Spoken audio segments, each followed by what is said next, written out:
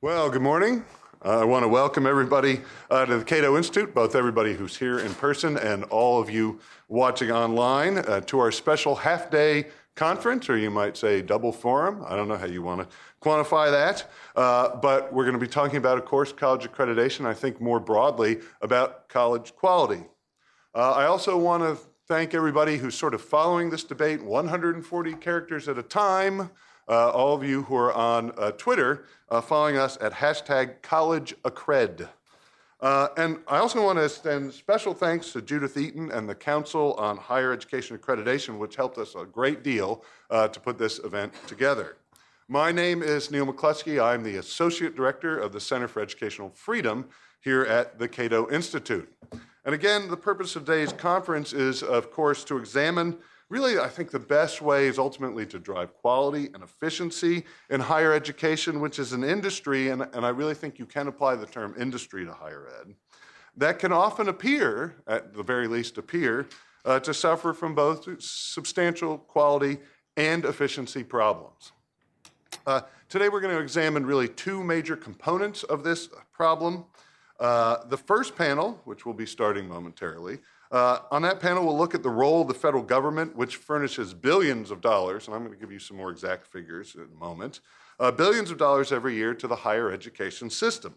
And in particular, then, we're going to talk about the threats of federal policy that's connected to that money that might be posed to college accreditors, and through them, or perhaps around accreditors, to colleges themselves. In the second panel, speakers are going to tackle the problem of how you hold accountable these new forms of higher education that we see, of post-secondary education, that don't fit in the kind of traditional model of four-year, Ivy-covered residential colleges and universities. Think about massive open online courses, which you've probably heard a whole lot about, those sorts of ways of delivering post-secondary education. And with that, let's get right to panel one. I'm going to go ahead and introduce our moderator. Then I'm going to let him introduce the panel and the panelists. Our moderator today is Doug Lederman. He's the editor of Inside Higher Ed and one of its three founders. With Scott Jashik, Lederman leads the site's editorial operations, overseeing news content, opinion pieces, career advice, blogs, and other features. Doug speaks widely about higher education. He's been on C-SPAN, National Public Radio. His work's appeared in the New York Times, USA Today, the Christian Science Monitor, and many, many other outlets. Doug was the managing editor of the Chronicle of Higher Education from 1999 to 2003. Before that, he worked at the Chronicle since 1986 in a variety of roles, and he started as an athletics reporter and editor. He's won 3 national awards for education reporting from the Education Writers Association, including one in 2009 for a series of Inside Higher Ed articles he co-wrote on college rankings, and I bet we'll hear something about college rankings today. He began his career as a news clerk at the New York Times, grew up in Shaker Heights, Ohio, and graduated in 1984 from Princeton University. Doug lives with his wife, Sandy, and their 2 children in Bethesda, Maryland. And with that, take it away, Doug.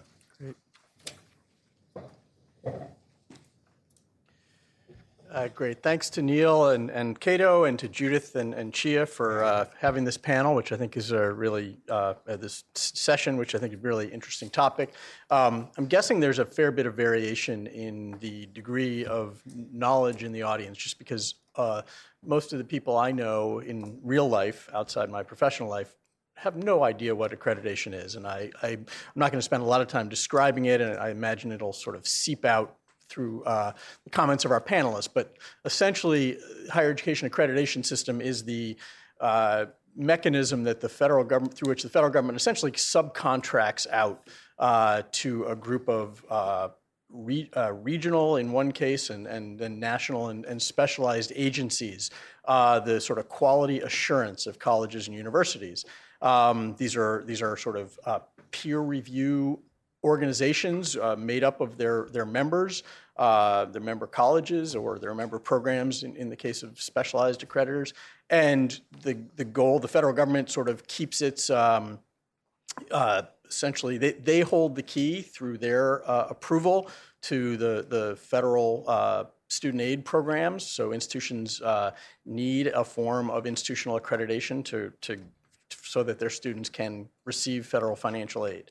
There has been, for the almost 60 years or so that this system has been in place, pretty constant questioning of the system. It has intensified of late. It is the really intense questioning started arguably about a decade ago in the last presidential administration and the commission that was created by Margaret Spellings in 2005, which basically just decided, sort of viewed there to be some of the problems that Neil was talking about in terms of quality and affordability and access to higher education, and decided that because accreditors touched a lot of institutions and that institutions had to work through those accreditors, that the accreditors would be that pressuring the accreditors to put pressure on colleges was going to be an efficient way of trying to bring about systemic change in higher education.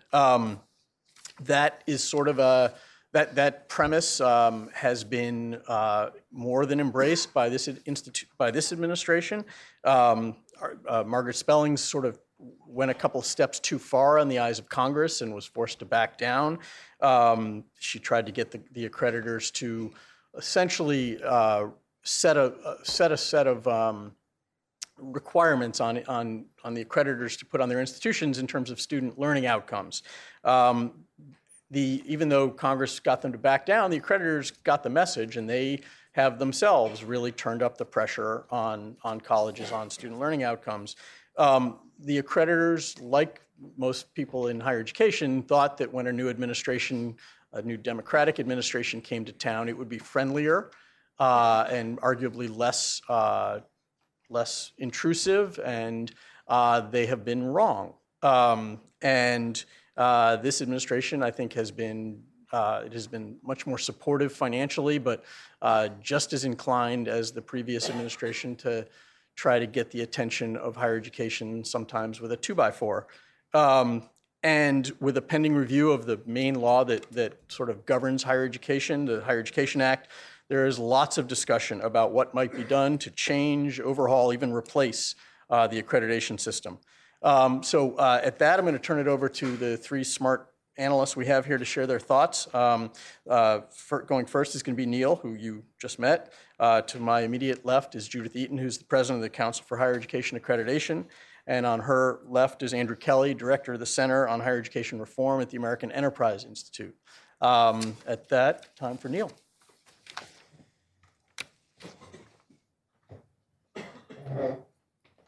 I kind of feel like I already just talked to you, but okay, I'll go again. But actually, Doug did a lot of what I'm going to say. And compared to a lot of people you're going to hear from this morning, I am not really an expert on accreditation. I don't know I know something about it because I do higher education work, but I don't know the nuts and bolts, the day-to-day policy work that goes on in accreditation. Like Doug suggested, I'm probably not alone in that. Most people, many people at least, probably don't know a whole lot about how accreditation works, why it's here. Maybe they don't even know that it's going on at their college or university. And that's a major reason that we're having this discussion today, is hopefully to sort of raise the consciousness about what accreditation is and what the threats may be to it and through it, and maybe what positive functions it can have in higher education.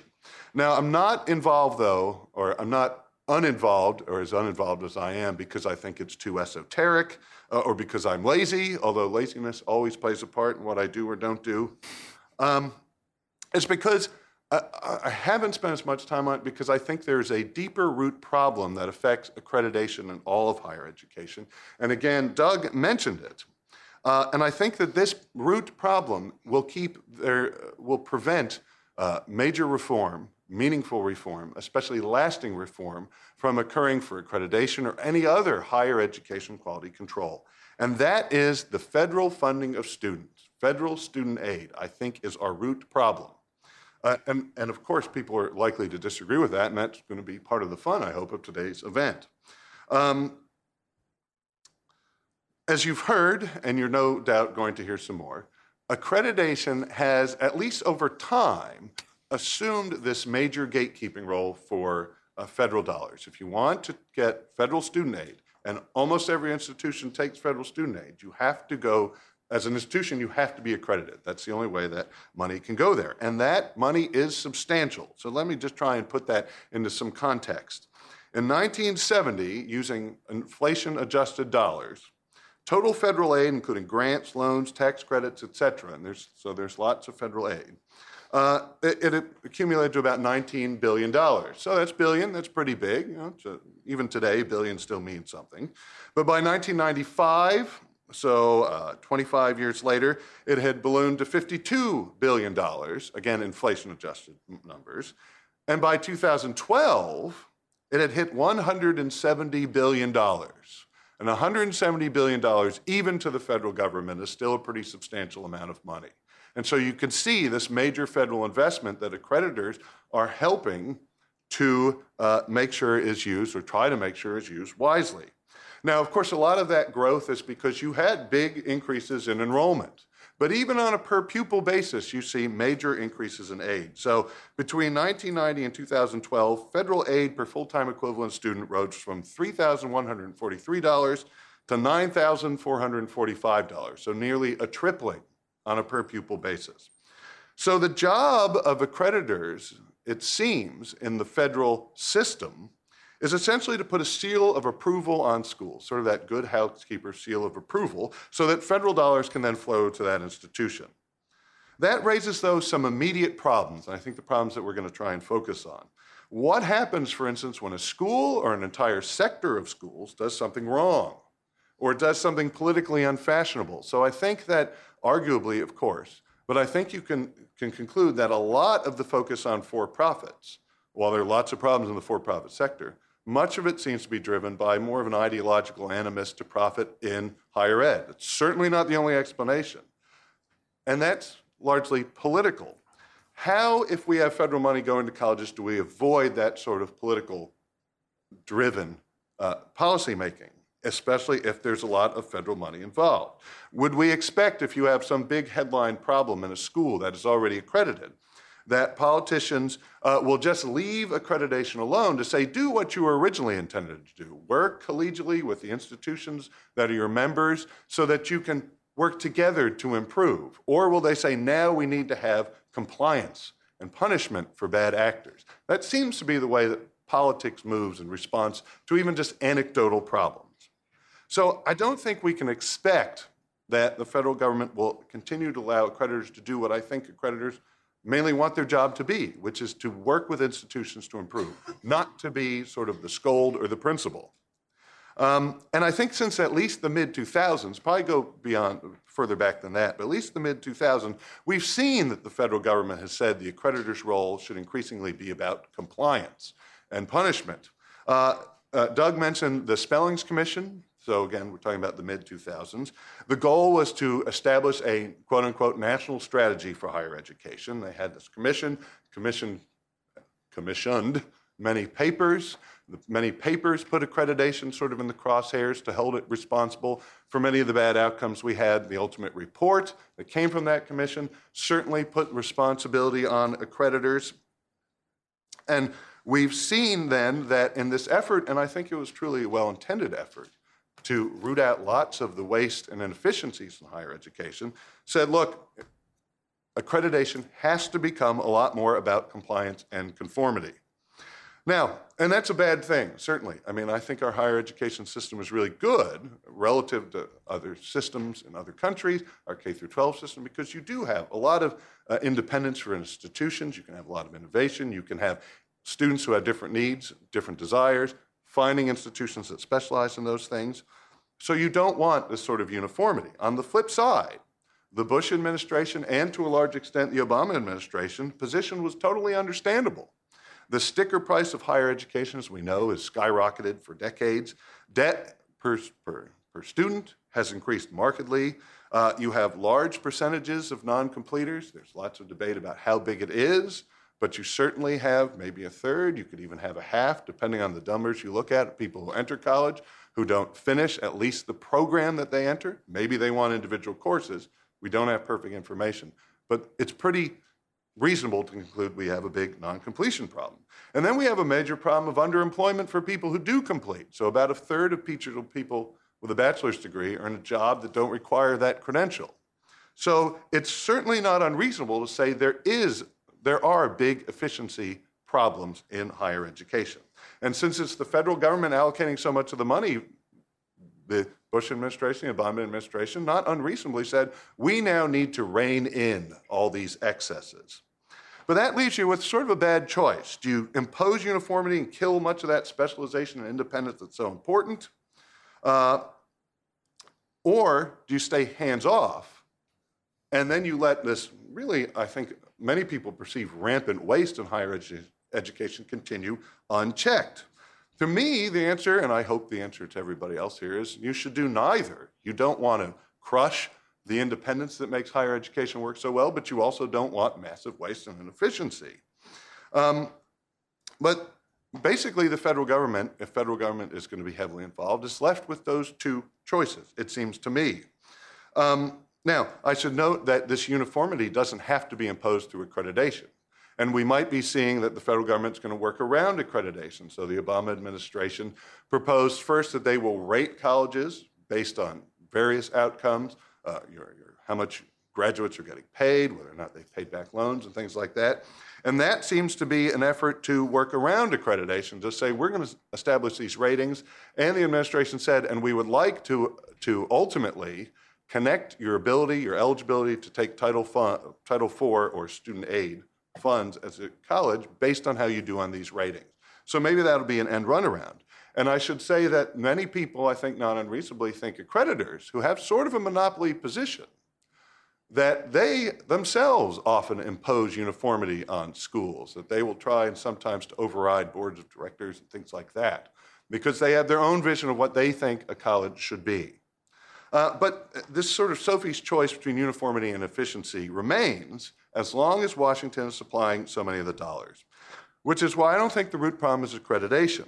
It's that the federal government, as I said, is supplying so much money to begin with ultimately cripples the natural check on excess that comes when people pay for something with their own money or money they voluntarily get from someone else. When we don't use our own money and when we get a lot of money from other places, we are not as inclined to say, maybe I don't need to pay for that recreation facility. Maybe I don't need to demand the big recreation facility and classes that I only have to go to on a Monday or something like that.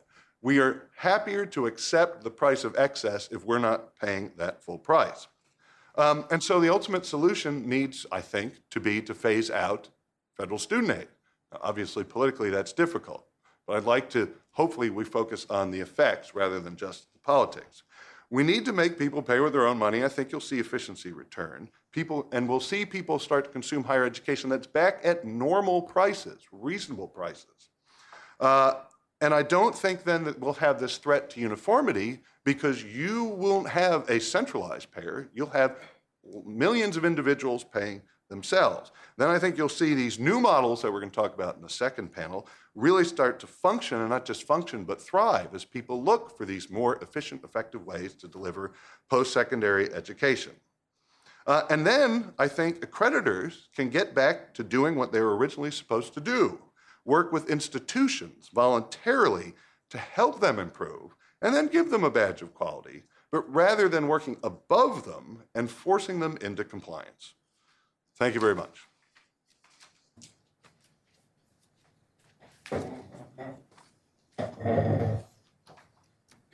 Thank you, and good morning, and a special thanks to Neil for our working together to bring you this event today. I want to spend a few minutes talking about the federal government and, as the program indicates, whether it's a threat to accreditors or to colleges or to both. And my response to that is, yes, it is. And I want to look at the why of that, how the threat developed, because I think understanding how we got here may be helpful in trying to meet the challenges that are represented by that threat. My bottom line is this, that We are on a path in this country of taking one system of quality review that, for all its limitations, has worked extremely effectively over time and replacing it with another. And the new form of quality review will, in my view, have a deleterious impact on higher education in this country, on students, and on society. And I say that because the emerging government-directed form of quality review is threatening to three of the essential features of higher education that have helped bring us to the strong system we have today. And those are the features of peer review, of institutional autonomy, and academic freedom. There will be a very significant price if these features are diminished or indeed if they disappear. Both Doug and Neil have spoken to the basic features of accreditation, and I won't go into that, but I do want to add that these features that I've mentioned, peer review, institutional autonomy, and academic freedom, are at the heart of accreditation as our quality review enterprise. But on to the reasons for the threat and what we might learn from this. Again, both Doug and Neil mentioned the Spellings Commission, and it's important to note that indeed that event was the beginning of a very public criticism of accreditation that has not ceased since 2005-06. We saw in the reauthorization of the Higher Education Act in 2008 the beginning of a huge expansion of the regulation of accreditation. Why did we see both of these events? Because, my first reason, again, the government is unhappy with accreditation. It's that straightforward. We saw in Senator Harkin's hearings on the for-profit sector in 2010, 2012, a very, very serious challenge to not only the for-profit sector, but to accreditation generally. Because over and over again, we heard these schools that are our examples of ineffective functioning, not producing quality, not producing graduates, are accredited. And they were accredited by a range of different organizations. There's a handful of current criticism of accreditation, reflective of the government's unhappiness. You've heard these over and over again. Accreditation isn't rigorous enough. Accreditation doesn't address bad actors or substandard institutions or programs. Accreditation is a barrier to innovation. Accreditation is run by peer review. Peer review is inevitably a conflicted approach. Conflict of interest prevails. Accreditation is not meeting society's needs. Graduation rates are too low. Debt, default, tuition are all too high. So we've got a very unhappy group of folks, whether over on the Hill or in the Department of Education, with regard to accreditation. Well, that unhappiness has led to action, and at least from my perspective, the government is pretty far along in a decision to do quality review on its own. If we look at the last several years, House hearings, Senate hearings, we've had 14 House hearings, 7 Senate hearings. We've had multiple bills introduced. We've had 5 negotiated rulemakings. We've had a flurry of executive branch statements and initiatives, all focused, at least some of the time. The hearings have been about much more than accreditation, but all focused at least some of the time on criticizing accreditation, complaining about accreditation, and telling us how to fix accreditation. In addition, we've had a number of suggestions for alternatives to accreditation, or at least augmenting accreditation as we know it. And this is indeed unusual, but We had, beginning last year, 2013, the President's State of the Union address, where, at least in the accompanying document, there was discussion of a federal accreditation system, at least for innovation in higher education, speculating maybe we needed alternative accreditation of some sort. Neil mentioned the college rating system and that effort to categorize institutions based on value and affordability. There's a bill right now in the Senate to establish states as accreditors. There's another bill that would establish national accountability standards that would look not only at accountability but at value as well. That's Senator Murphy's bill. Mr. Harkin and Mr. Durbin have a bill on the oversight of the for-profit sector, creating an oversight committee. And one can say, oh, well, that's for the for-profits. Look at the reporting requirements in that bill and tell me where higher education, to what is higher education accountable in that bill? It is to the federal government, not to accreditation, and not to state governments. We had an appropriations bill at one point that would require programmatic accreditation of all programs for which accreditation exists. We've had a bill that would establish a central database of all accreditation actions.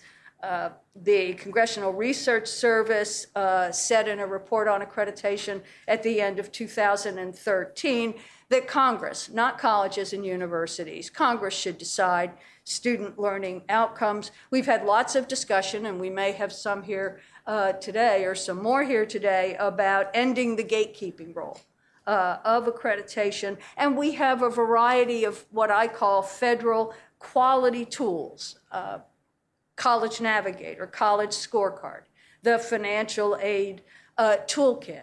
All of these providing information to students and the public about different features of colleges and universities and helping the public to be informed and to make choices. I'm hesitating a bit because I question whether these tools are really about quality on the one hand.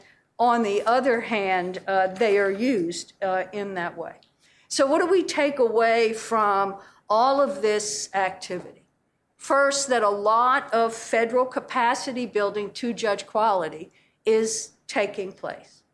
Second, that quality is defined in these various efforts primarily in terms of consumer protection and affordability.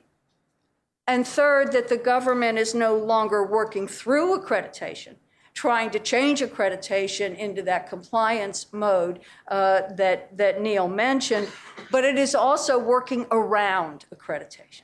The capacity building is an effort to address how can we do the quality review of higher education in a different way.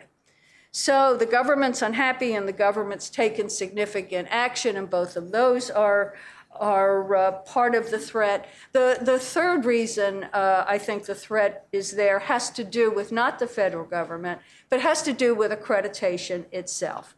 We have some very important tools in accreditation that have held up for many, many years, stand us in good stead, but aren't working as effectively in the current environment as they might. One of those tools is peer review.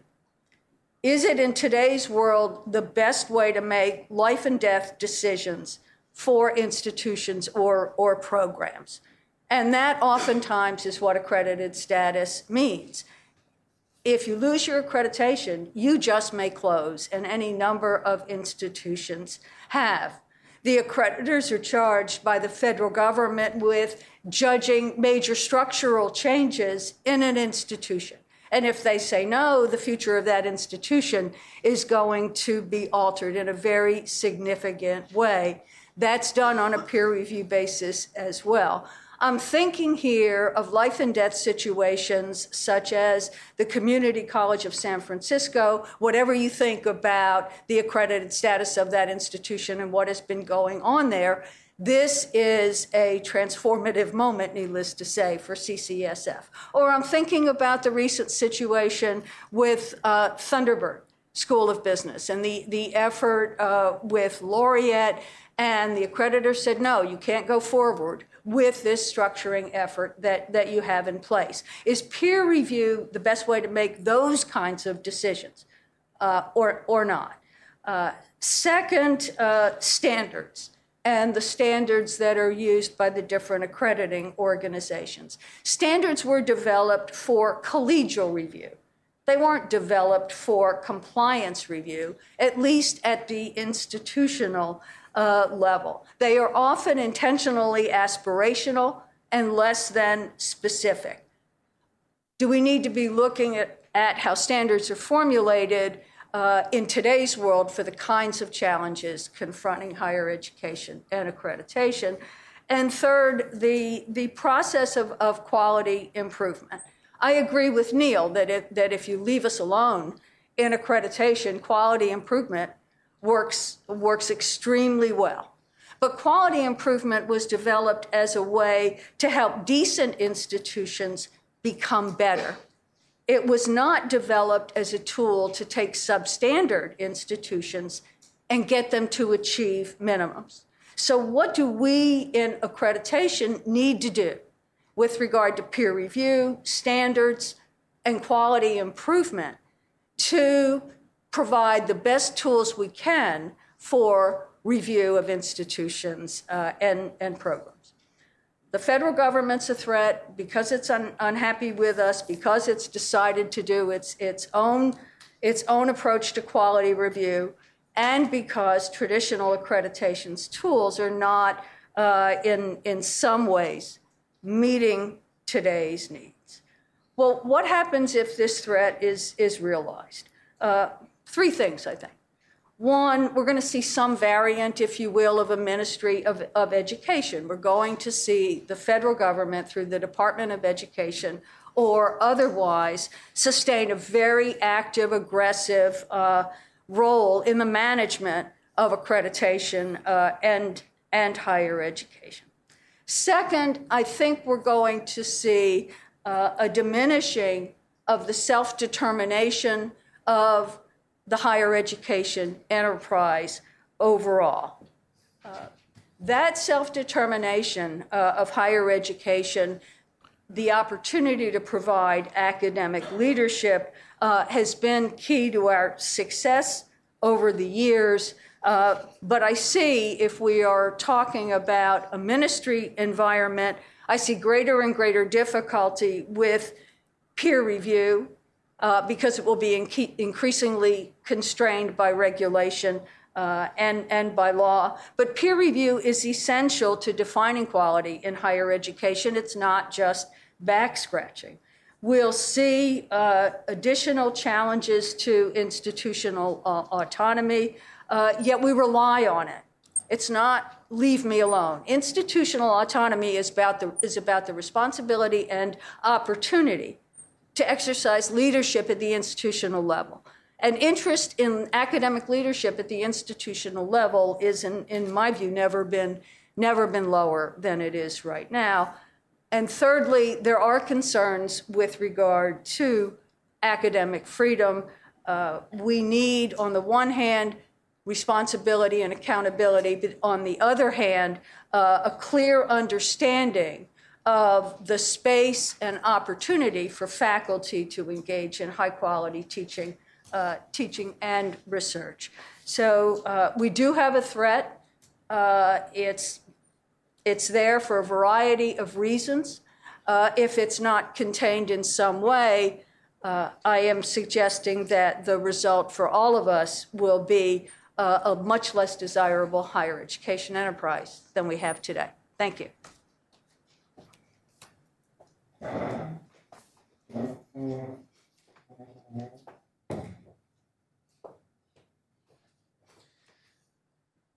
Thank you for having me in the cleanup spot after three smart people who've already said a lot of what there is to be said about accreditation.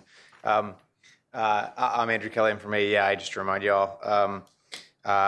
I think that I'm going to talk a little bit more about the different options that are on the table for reforming accreditation and some of the political dynamics that are sort of underlying those here at the federal level, and hopefully to help people think through what the different fault lines are here. So I thought Neil actually hit the nail on the head with respect to why are we seeing all this activity around accreditation reform.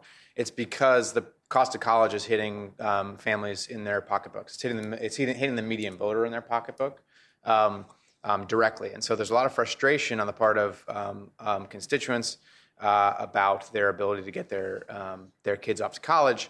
And so Congress does one of two things usually. They either don't do anything at all, or they overreact, right? And so I think we're seeing a tip in the pendulum toward a lot of reaction to this, right? And I think because it's real, there's a lot of anxiety about what do I do for my child if the sticker price of a private nonprofit college is $250,000, right, for 4 years of school.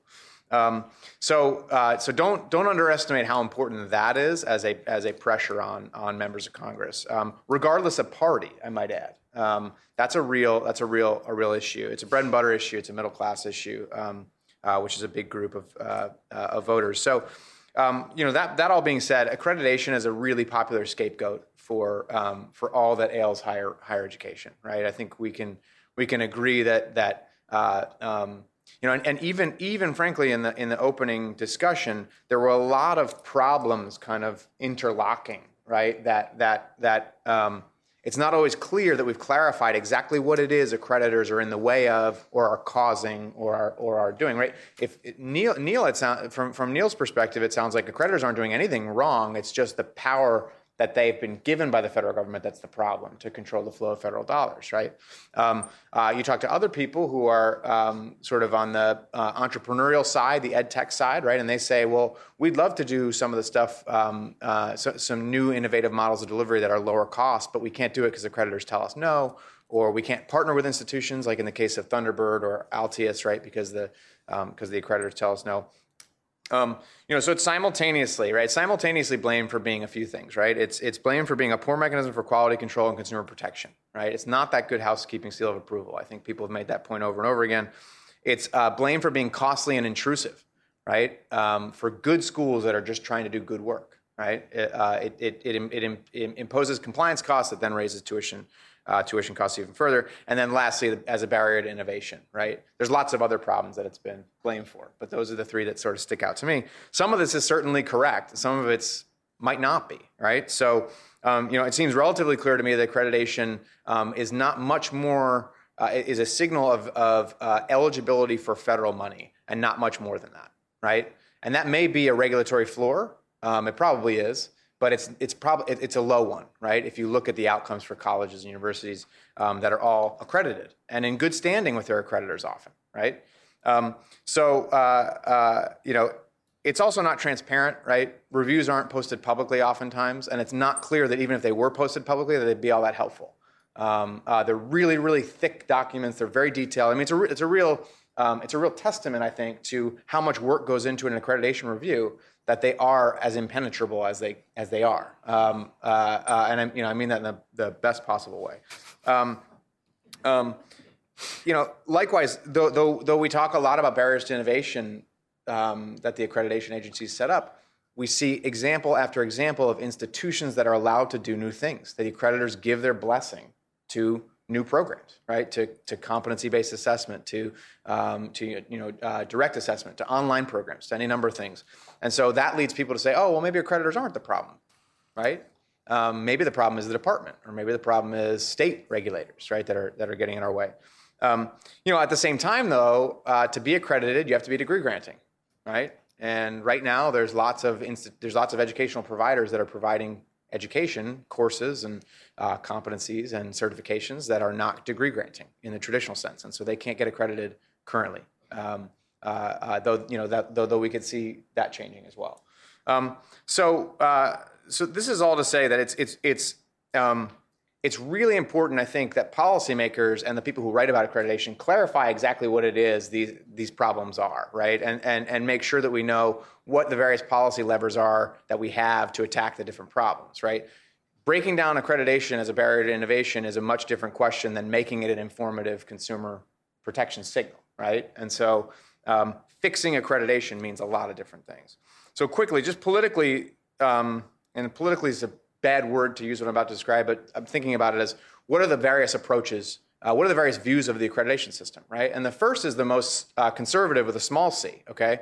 Not sort of conservative in the traditional ideological sense, but that is, accreditation is a purely private system of regulation of colleges and universities, and the higher education market is voucher funded, and students have choices as to where to go, and therefore we have a functioning market, and the accreditation system works pretty well in that regard. There are people on Capitol Hill that seem to share this perspective. It's not, and I don't think it's the fact, I don't think that they're satisfied with accreditation per se, so much as they, they would want to streamline the process and make it less costly, but basically leave the generic system intact, right? There's a second view of accreditation, and that highlights the fact that it's a poor mechanism for quality control and consumer protection, right? I think we've seen this a lot with the hearings where they've dragged accreditors out in front of a congressional panel and read the Riot Act for approving for-profit colleges, for approving partnerships between nonprofits and for-profits. That I think has generally been a democratic position, that accreditation doesn't function well to protect consumers. And so the question then that Democrats ask is, how can we sort of make it more muscular and supersize it, right? And make it measure the right things. And then I think there's a third perspective here, and the third perspective casts accreditation as a cartel-like system that's anti-competitive, right? It controls entry to the market. It also controls exit from the market, frankly, right? As long as you have your accreditation, you're unlikely to exit the market. You can still attract students and federal loan money, right? Which causes a serious problem for a functioning market, because surplus demand always can flow to these poor performing institutions, right? So here, right, here federal action, put it in quotes, whatever that might be, federal action is more akin to trust busting, right? It's akin to taking a market that's currently anti-competitive and injecting, breaking down those monopolies and injecting some competition into it, right? I think the first and the third, between the first and the third is a fault line among Republicans now. That's my impression. And that is that there are some Republicans, so Judith mentioned the bill introduced by Mike Lee that would devolve some of this power to the states, right? States could apply to become accreditors. That to me fits very much in that third category. It would be empowering a new set of challengers to do the job that accreditors traditionally do. But there is, but meanwhile, we've heard, the Spellings Commission, I think, fits in that second one, right? Which was, let's make accreditation, let's try and coerce accreditation into being what we want it to be at the federal level, right? And you saw congressional Republicans did not appreciate that and did not side with that, right? And so those seem to be sort of the different, that's how I see the different sort of political fault lines. And I'll just say this quickly. So on the third perspective, right? I think, and I wouldn't include Neil in this because I think Neil's presentation did not touch on this, and I don't think he would agree with this. But many Republicans have deluded themselves into thinking that this is a functioning market, right? Think about what Republicans and conservatives write about K-12, right? It's all about getting vouchers to fund private schools, right? And if we just make people mobile, if we make the public money mobile, right, and that people can use it anywhere they want, at any kind of provider they want, right, that we'd have a functioning market that would raise all boats, right?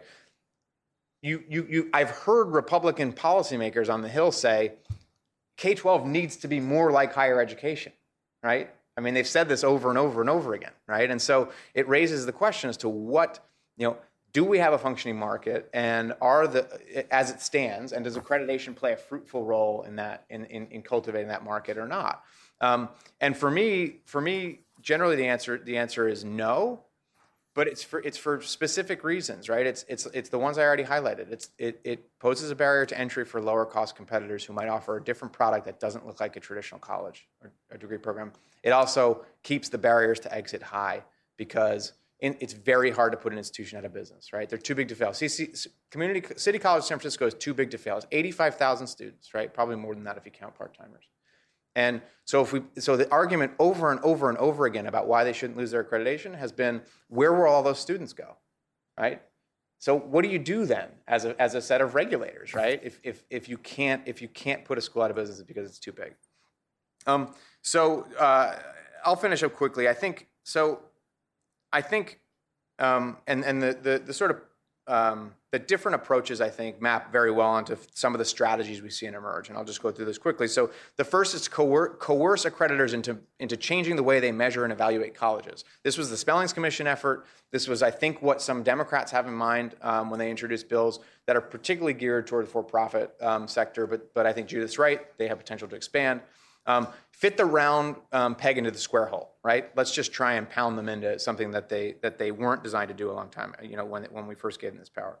The other strategy would be, frankly, to just give the Department of Education, give 400 Maryland a lot more power over who gets certified to get access to Title IV money, who's legitimate and who's not, right?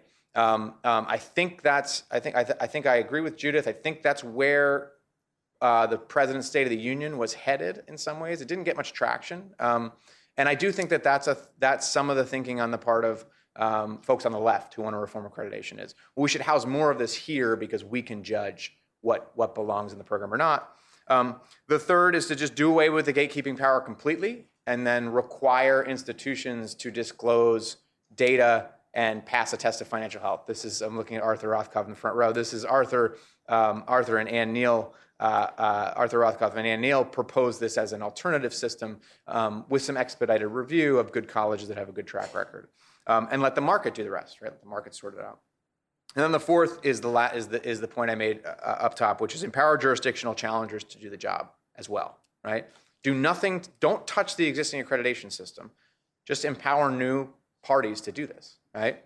And so whether you support that, I come from a right-leaning think tank. We're at a right-leaning think tank.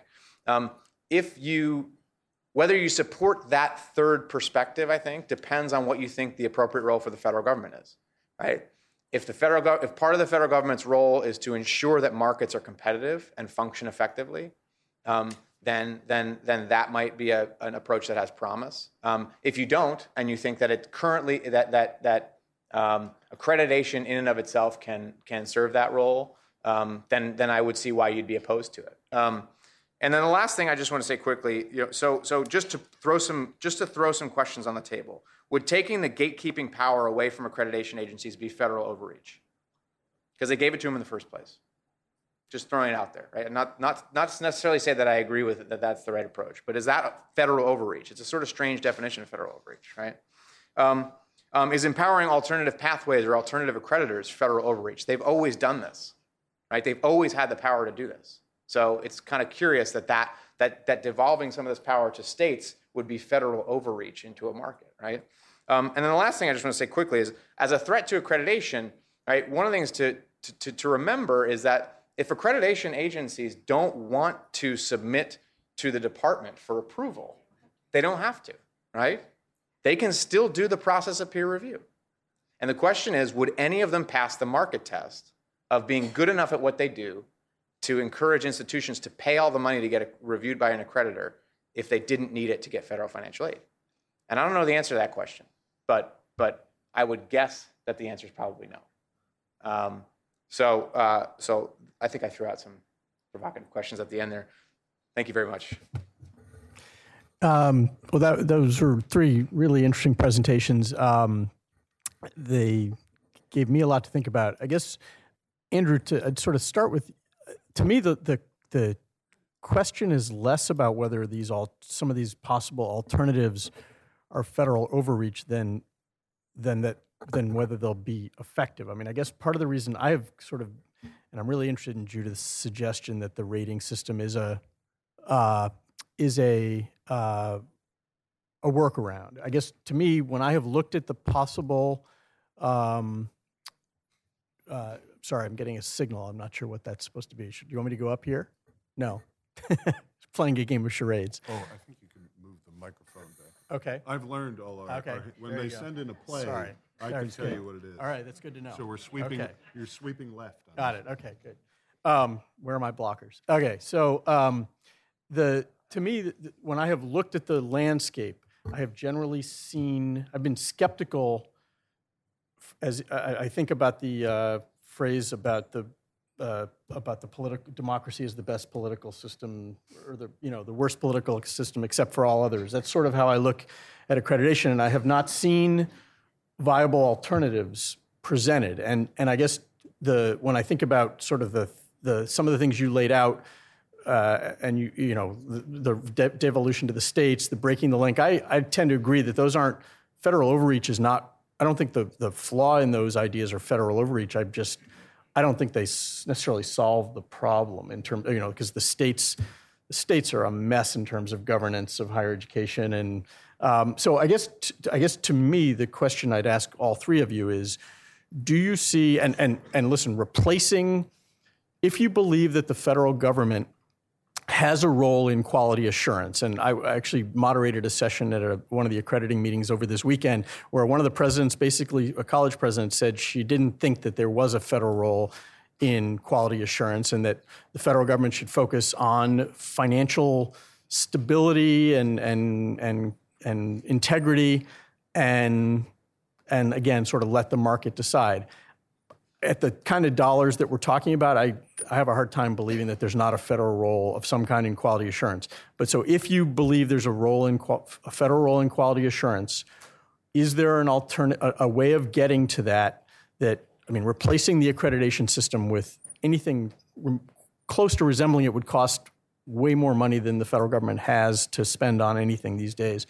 So do you see viable alternatives? Do you think the rating system, if linked to federal aid, which strikes me as unlikely to happen, but could be that alternative? Start with Andrew and then go to Judith, or start with Judith. So I think I'll put it this way. So to start with, the reason I raised the question about federal overreach is mainly because the panel is about federal threats to accreditation. So I was just asking actually whether that's actually a federal threat to accreditation in the way that we think of centralized management of accreditation by the Ed Department as a threat, right? It's a different, so it's an end run around, right? It's an end run around fixing accreditation by empowering different people to do it, right? Sure. And allowing the existing system to continue to work. And that's what I would say in response. So, right, one of the reasons why the sort of jurisdictional challenge approach, this is a phrase that's been used in other sectors. One of the reasons I think that policymakers have gravitated toward that is because it leaves the hard work of actually trying to compel accreditors to do things differently. It leaves that off the table, right? It just says let's do this. Let's empower a new set of actors to do this. And I might add, right, there's variations within that, right? So one would be, what we need is a special accreditor who still goes through the Ed Department's approval process that is designed to do online and competency-based. And I don't think that's necessarily the best idea, because they're still going to have to go through the massive sort of document that says, here's all the things you have to do if you're recognized by us as an accreditor. So it's not going to change all that much. But the lack of viable alternatives is an incredibly big problem, and that's why I think introduction of bills and legislation to discuss and debate the relative merits of is a major step forward compared to just, frankly, bitching and moaning about accreditation for the last 40 years, right? So, Judith? I think there's a federal interest, not necessarily a federal role in quality assurance, and I think we've confused those two, especially in the last 10 years.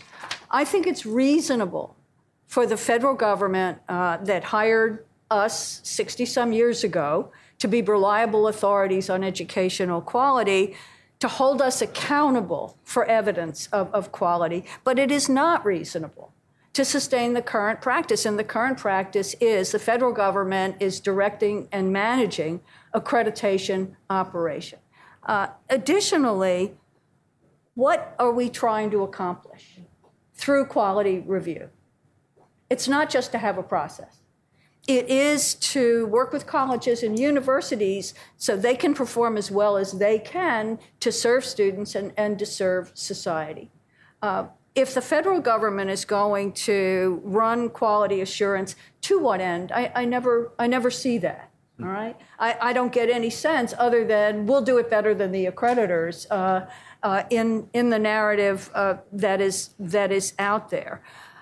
While accreditation, and we've all said this, has its limitations. On the one hand, show me in any of the government suggestions, bills, initiatives, show me an approach that takes into account the complexity, the diversity, the academic issues that are involved in any academic quality review process. I see nothing but a debate about control, and that is not a foundation for an alternative. Yeah, well, it seems to me that if the federal government is going to, in one way or another, direct $170 billion to students, plus it also does have research money and things like that it sends, of course, I think it would have to assume some sort of role in saying, is that money being spent well? But that's why the root problem is that they're expending that money to begin with. And if you think about $170 billion, of course, that is going to cause a whole lot of people to consume a lot of things and demand a lot of things from college that may have very little to do with academic outcomes, learning exactly what you need to learn to get a job. It will encourage people to say, sure, I'm willing to pay for the school with a bigger recreation facility and where I don't have to take classes more than once or twice a week, because I wouldn't have done that if it was my $100, but now I have $200. So why don't I ask for those extra things? So I think we have to realize that the federal government is going to attend to whatever it does, since it's really a single entity, it's going to use a bludgeon. It's not going to, the tendency is not going to be say, let's let 1,000 flowers bloom. It's going to say, look, we've had a problem in this sector. Right now, the main focus is for profits. And they're going to say, so let's have some sort of regulatory bludgeon that applies to for profits. So does it have an interest in the workings and outcomes of higher education? Yeah, it has to if it's going to spend that kind of money. The problem is it shouldn't be spending that money to begin with because of the effects it has on what people are willing to demand, because it also enables colleges to raise their prices at extremely high rates, extremely fast rates. And I always have to mention, because I work for the Cato Institute and I'm in the Cato Institute, there's nothing in the Constitution that gives the federal government authority to do this. It's nowhere in the enumerated powers. So for that reason alone, it should get out. But when we look at all the extremely deleterious effects that we get from it, it's not just a constitutional or principled issue, it's a reality issue that this doesn't work. Can I just ask a question? So, because I've always wanted to ask this of Neil and never had the opportunity. So I really like your distinction between a centralized sort of ministry, right, versus millions of individual buyers, right? And so I guess what I've always wondered is because I'm aware of your support for school choice at the K-12 level, right? So what's the big difference, right? Because technically, and you can disagree with this, and I tend to think this is inaccurate, but it's a voucher-driven market in higher ed, right? And so what's the problem there, right? I mean, well, okay, I have two answers to that. One's a question: Who appointed you moderator? Oh, sorry. But he's right. I gave he as my proxy. Well, he winked. I don't think we followed Robert's Rule of Order for any of this. Sorry. But that's okay, no, because it really is a good question. And if you want to be the moderator, just time, just let me know ahead Doug's of time. better at it than I. Sorry, Jeff.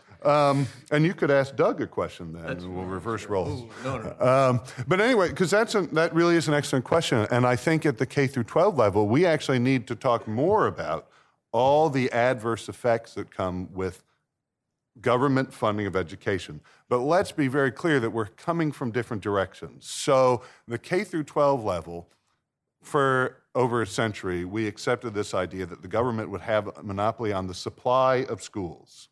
And that they would, so it's not just that they funded you, they funded the school and you went there. That's quite different from where we were in higher ed, where higher ed was largely, yes, you had public institutions and things, which is a big problem. but it was still a lot more driven in consumer choice. So then we voucherize it. It's actually moving us in a less market-like direction when you move into more federal aid. So what I'd like to see at the K through 12 level is, yes, it's moving in the right direction to have vouchers. We actually prefer tax credits because there's more choice in whether or not you donate, who you donate to. But it's a matter of starting point and where we'd like to go. So it's a move in the right direction to decouple funding of schools and put it on kids at the K through 12 level. It's a move in the wrong direction to have government take up a funding role in higher education, even if it's attached to students, that it didn't previously have. But isn't the question then, because I think it's unlikely that we're going to see the end of federal student aid. Isn't the even? Sorry to break that to you. All right. I know that comes as a shock to you. Why am I even here? Yeah, for me to say that. Then the question is, on what basis can we justify the federal government actually taking on quality review versus turning to the people who know how to do it and know the business to do quality review? I understand the argument, more money, we got to have control. But where's the capacity? So I think that the problem is, I don't think it'll work any better if the federal government does it directly, if the Department of Education tries to do quality control directly versus working with accreditors. It may work a little worse, but I think you're just talking about grades of one problem, which is you still have essentially a monopoly of quality control because you have essentially a monopoly of funding. So the problem that would happen for accreditation is, one, it is a problem that regional accreditors are essentially given a regional monopoly, or you're essentially having to work with people who are granted a monopoly because of the federal money. And so that causes all sorts of inefficiencies. And then I think the political reality is that if you see a problem happen, even if it's just one or two institutions, what we see is politics is so headline-driven, not analysis-driven, that they'd say, look, we had a problem at University of Virginia or something like that, or at the Community College San Francisco, or mainly we've seen for-profits, and they say, so we now have to have one rule, basically, for all for-profits. And so it's not that I think that the federal government directly doing quality control would be better than working through accreditation. I think it would be a little bit worse, but I think both have basic monopoly problems. And I should say that I recognize that politically we're not getting rid of student aid anytime soon. But I also think it's incumbent on me and maybe on think tanks to try and point out that maybe we're not going to get there right now politically, but this is the root problem. And I think there's actually a fair amount of agreement that it's a very hard problem to solve doing quality control when you're talking about one entity supplying so much of the money for higher ed. And we need to face that, I think. So we are at the Cato Institute.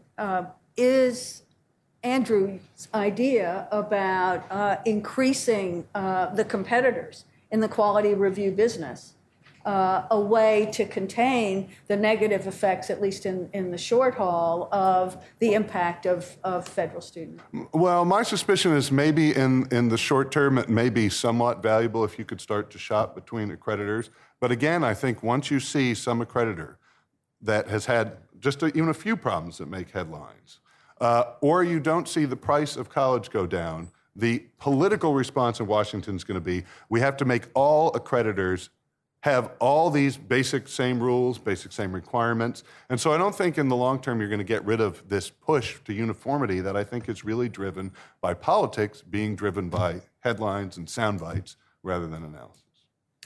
So one other question that occurs to me is whether we think we have a systemic problem or a bad apples problem.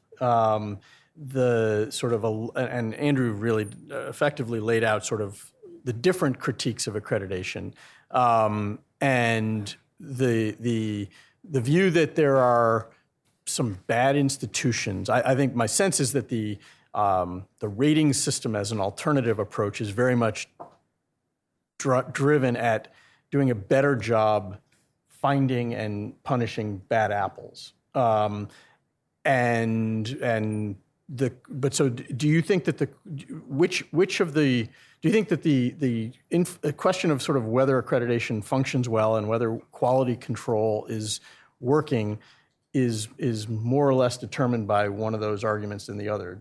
Which do you see as the bigger problem right now? Well, I think there's two. You have to distinguish between a few different goals here, right? So if your goal is simply to save money as a federal government, right? Then sure, policing bad actors who take money and don't provide any product in return, that saves you money, right? It's not clear to me, though, that does anything to create opportunity. It actually does the opposite, right? It actually would, right? It would reduce opportunity, right, out of the gate, right? Because even if you have a 10% graduation rate, 10% of those students are getting something potentially has value, right?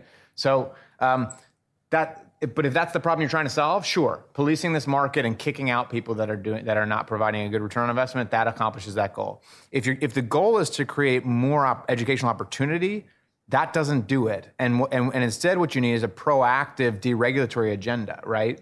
Where you're actually allowing in new competitors who can compete on a level playing field. And this is where Neil's point is exactly right. Despite the fantasy of doing away completely with federal student aid, there is a serious tilted playing field against competitors who can't access it, right? Because if your choice is between paying out of pocket, let's say for a credit by exam program that isn't eligible for federal aid right now, or paying for the in-residence or in-person community college course, it's a no-brainer if you're getting subsidies for the community college course. That prevents this competition from taking root. And that's a distinct problem from accreditation, though accreditors clearly control access for that former category of institutions or providers. So, Want to add something? I don't know whether that's the question, systemic versus bad actor. I think we've got a situation of too much government control on the one hand, an accreditation system that's worked very, very effectively in a number of ways, but is mismatched in some way with the current key characteristics of the enterprise with which we're working, and a whole bunch of people running around saying we can't solve this. Implicit in our conversation, and I want to challenge it, is that accreditation is responsible for everything. It's responsible for high tuition. It's responsible for affordability. It's responsible for shareholder decisions in a for-profit corporation. Why don't we step back and examine that? What do we want accreditation to do? And this reauthorization is an opportunity to do that. I'm not terribly optimistic that it'll happen at all. Yeah. I'd love to turn to your questions. I think we have a microphone in the back, so please wait for the microphone. And we start up here, right up here. And please announce your name and affiliation. I think we have 2 microphones coming your way, but here, go ahead. I'm Mitzi Wertheim. I'm here as a public citizen, though I am affiliated with some academic institutions, but I don't represent them at this meeting. I'm going to start with my bias, which was John Dewey was my godfather. It's just giving you a sense of how much does it cost a school to get accredited? I think that, and what are the items that you are looking at that say this is why you're a good school? My own experience with the schools I've worked with, some really super ones, and I've been primarily in international relations, political science, and economics. And from my perspective, tenure is a paralysis on learning in those domains. Because what I've watched is these academics that got trained in the 60s are still teaching what they learned in the 60s. The younger faculty who have not yet reached tenure have to, what they tell me is they have to write about the stuff that the tenured faculty write about, because if they challenge them, they may not get tenure. And it seems to me in a world that is changing at a breathtaking speed, I guess, what do we want these kids to get out of going to college? I'm struck by the number of kids I know that have gone and gotten really good degrees and are unemployable, according to what the jobs are. Right. and that there are businesses that saying they want to hire kids just out of high school because they find when they have all this college stuff, it doesn't add to. Anyway, I think you're dealing with a very complex set of issues, but I don't understand what the accreditation says. And by the only thing I would say is with peer review, what I've observed is that becomes a self-licking ice cream cone.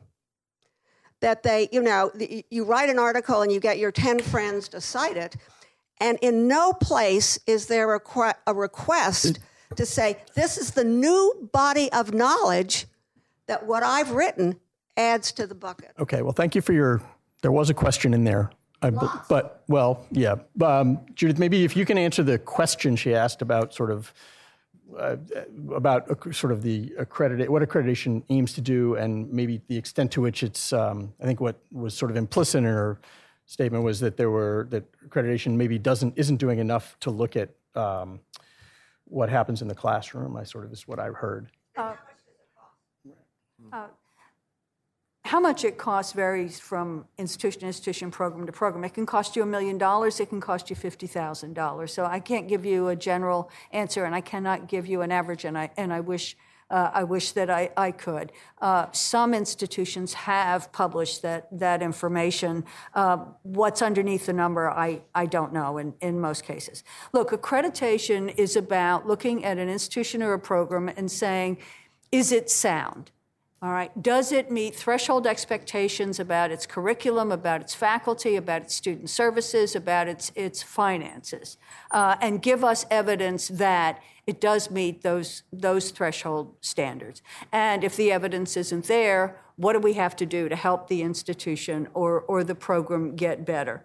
Institutional accreditation, for the most part, does not drill down to the classroom or the counseling office. We might argue whether that's good or bad, but it generally does not. Programmatic accreditation, on the other hand, often does. What's going on in the laboratory, what's going on in the classroom. But in general, and it's very hard to generalize about accreditation, accreditors are looking at how well do you do what you say you're going to do. What's the mission of your institution? Are you carrying it out? Are you carrying it out in an appropriate way? So it is rather general, all right, but can zero in on problem areas and do further work. And your question sort of contributes to the view that Judith talked about before about what we're blaming. I think to the idea that accreditation is responsible for the fact that kids today, in an economy where there's lots of underemployment and unemployment, aren't getting jobs.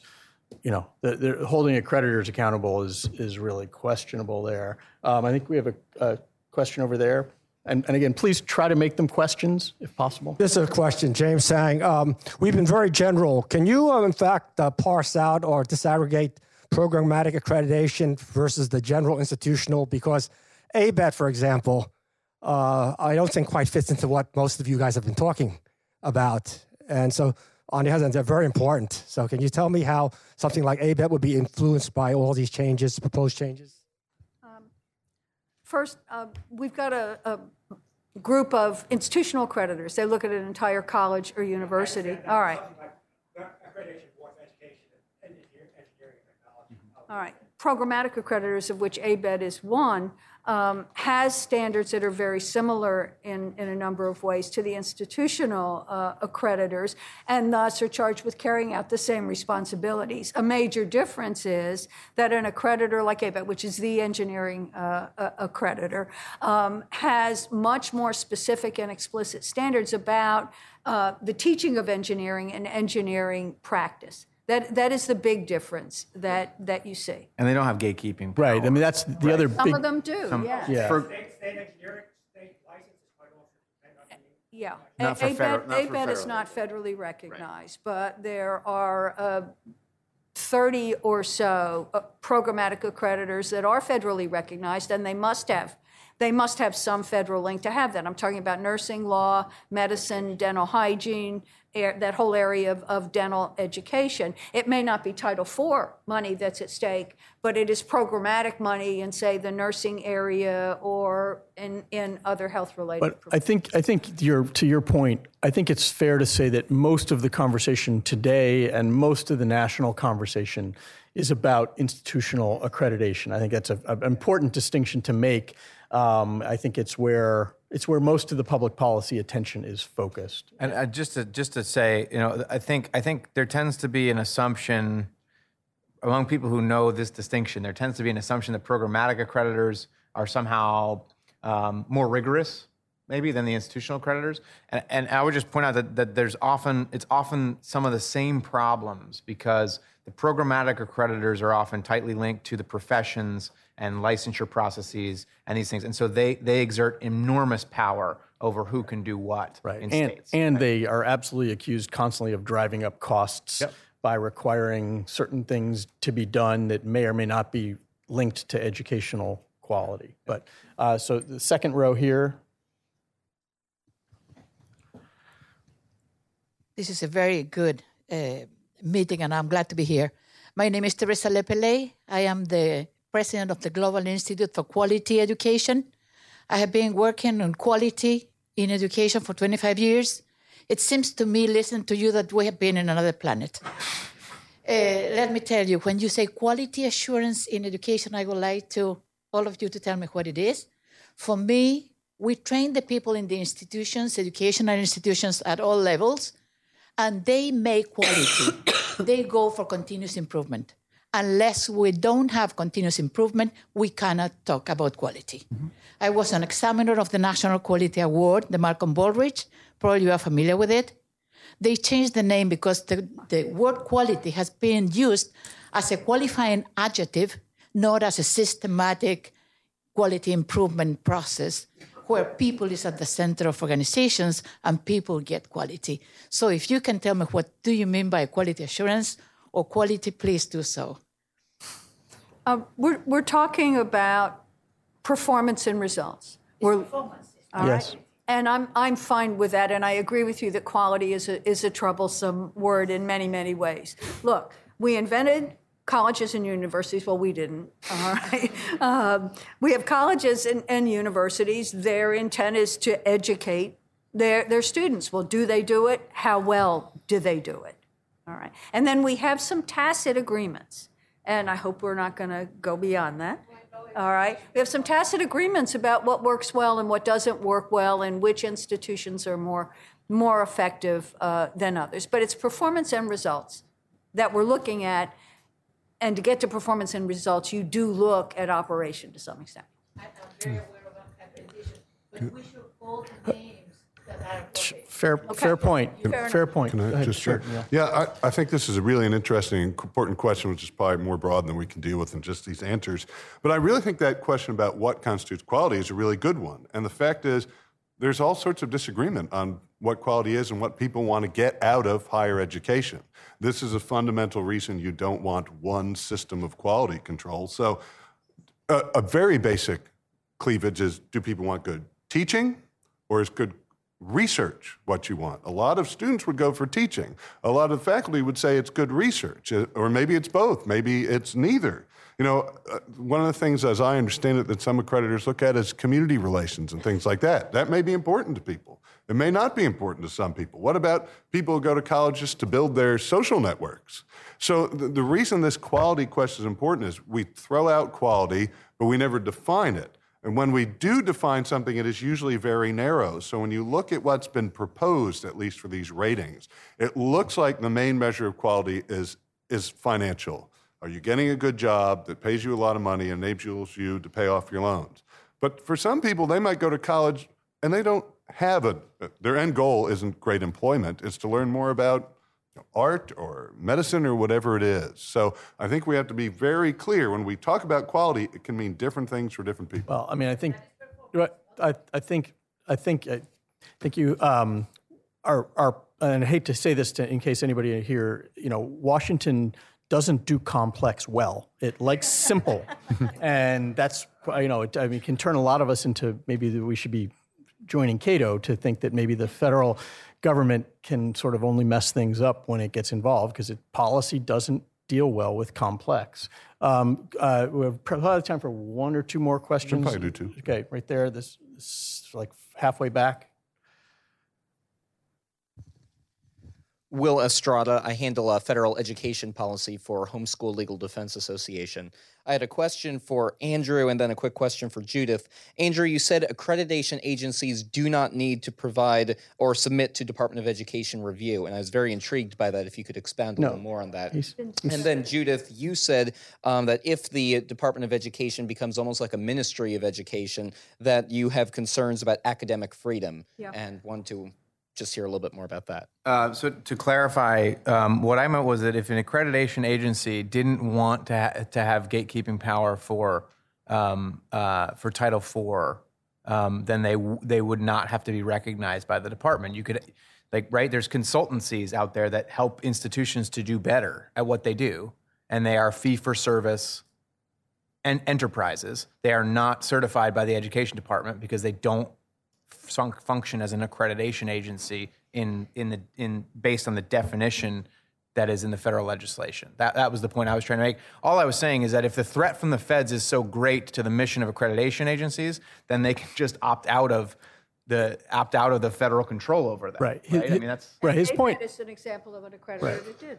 right. His point is that the original mission of accreditation, and people have talked about allowing the accreditors to return to that of quality of institutional improvement, and you can do that now as long as you don't also seek to award to have your stamp of approval provide the keys to the federal treasury. Right, and the point being that we've gotten to a lot of these issues that accreditation is costly, it's time consuming, and so on. And so the question then is, would institutions take it upon themselves to partner with existing accreditation agencies if the federal money weren't on the hook? And that's the open question. I think they would. I disagree with Doug on that one. But to answer this gentleman's question, I see a fence being built around the options that faculty can exercise. And that's why I'm in the academic area. And that's what I mean by my worry with regard to academic freedom. We've now got federal regulation for credit hours. We have federal regulation on transfer of credit. We have federal regulation that affects general education. We have federal regulation that affects student achievement. Well, this is the arena of the faculty and faculty leadership. So it's not that I see somebody interfering with rights. I see somebody building a fence around the arena of decision-making and discretion with regard to academic judgment. Let's see, in the very back, Hello,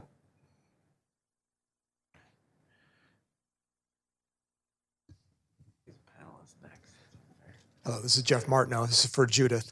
On your question on autonomy, it's $180 billion, $100 million. How can we balance autonomy with the fact that the taxpayers are giving the money to the schools? I mean, at some point, we might have to recognize there's going to have to be some kind of oversight, but then how do we make sure they don't interfere with what the school wants to do? Autonomy is not leave me alone. Autonomy is about where's the best place to make academic judgments in this country. I submit it's a college or university. I submit it's faculty and academic administrators and governing boards. We have a whole oversight apparatus at that level right now. Now, the federal government, in my view, should hold us accountable for what we do, but that's different from deciding what we do. And that distinction is lost. In answering this gentleman, and I went through the litany of just a few things, and Jeff, you know there are a lot more, for which there's federal regulation, all of which belong in the academic arena. I think that's inappropriate. I think it's reasonable for the federal government to say, okay, institution, you're making these judgments, you're moving forward. Tell us what are reasonable results from your perspective. We'll talk to you about that. We want to make sure that things are going well, but that's different from running the operation. And we're moving into running the operation through the level of regulation that keeps becoming greater and greater. So institutional autonomy is not leave us alone. It's hold us accountable rather than directing our work. I think we're going to have to let that be the last word for this panel. We will have more after a short break. I want to offer thanks to Andrew and Judith and Neil, and thank you for listening so politely.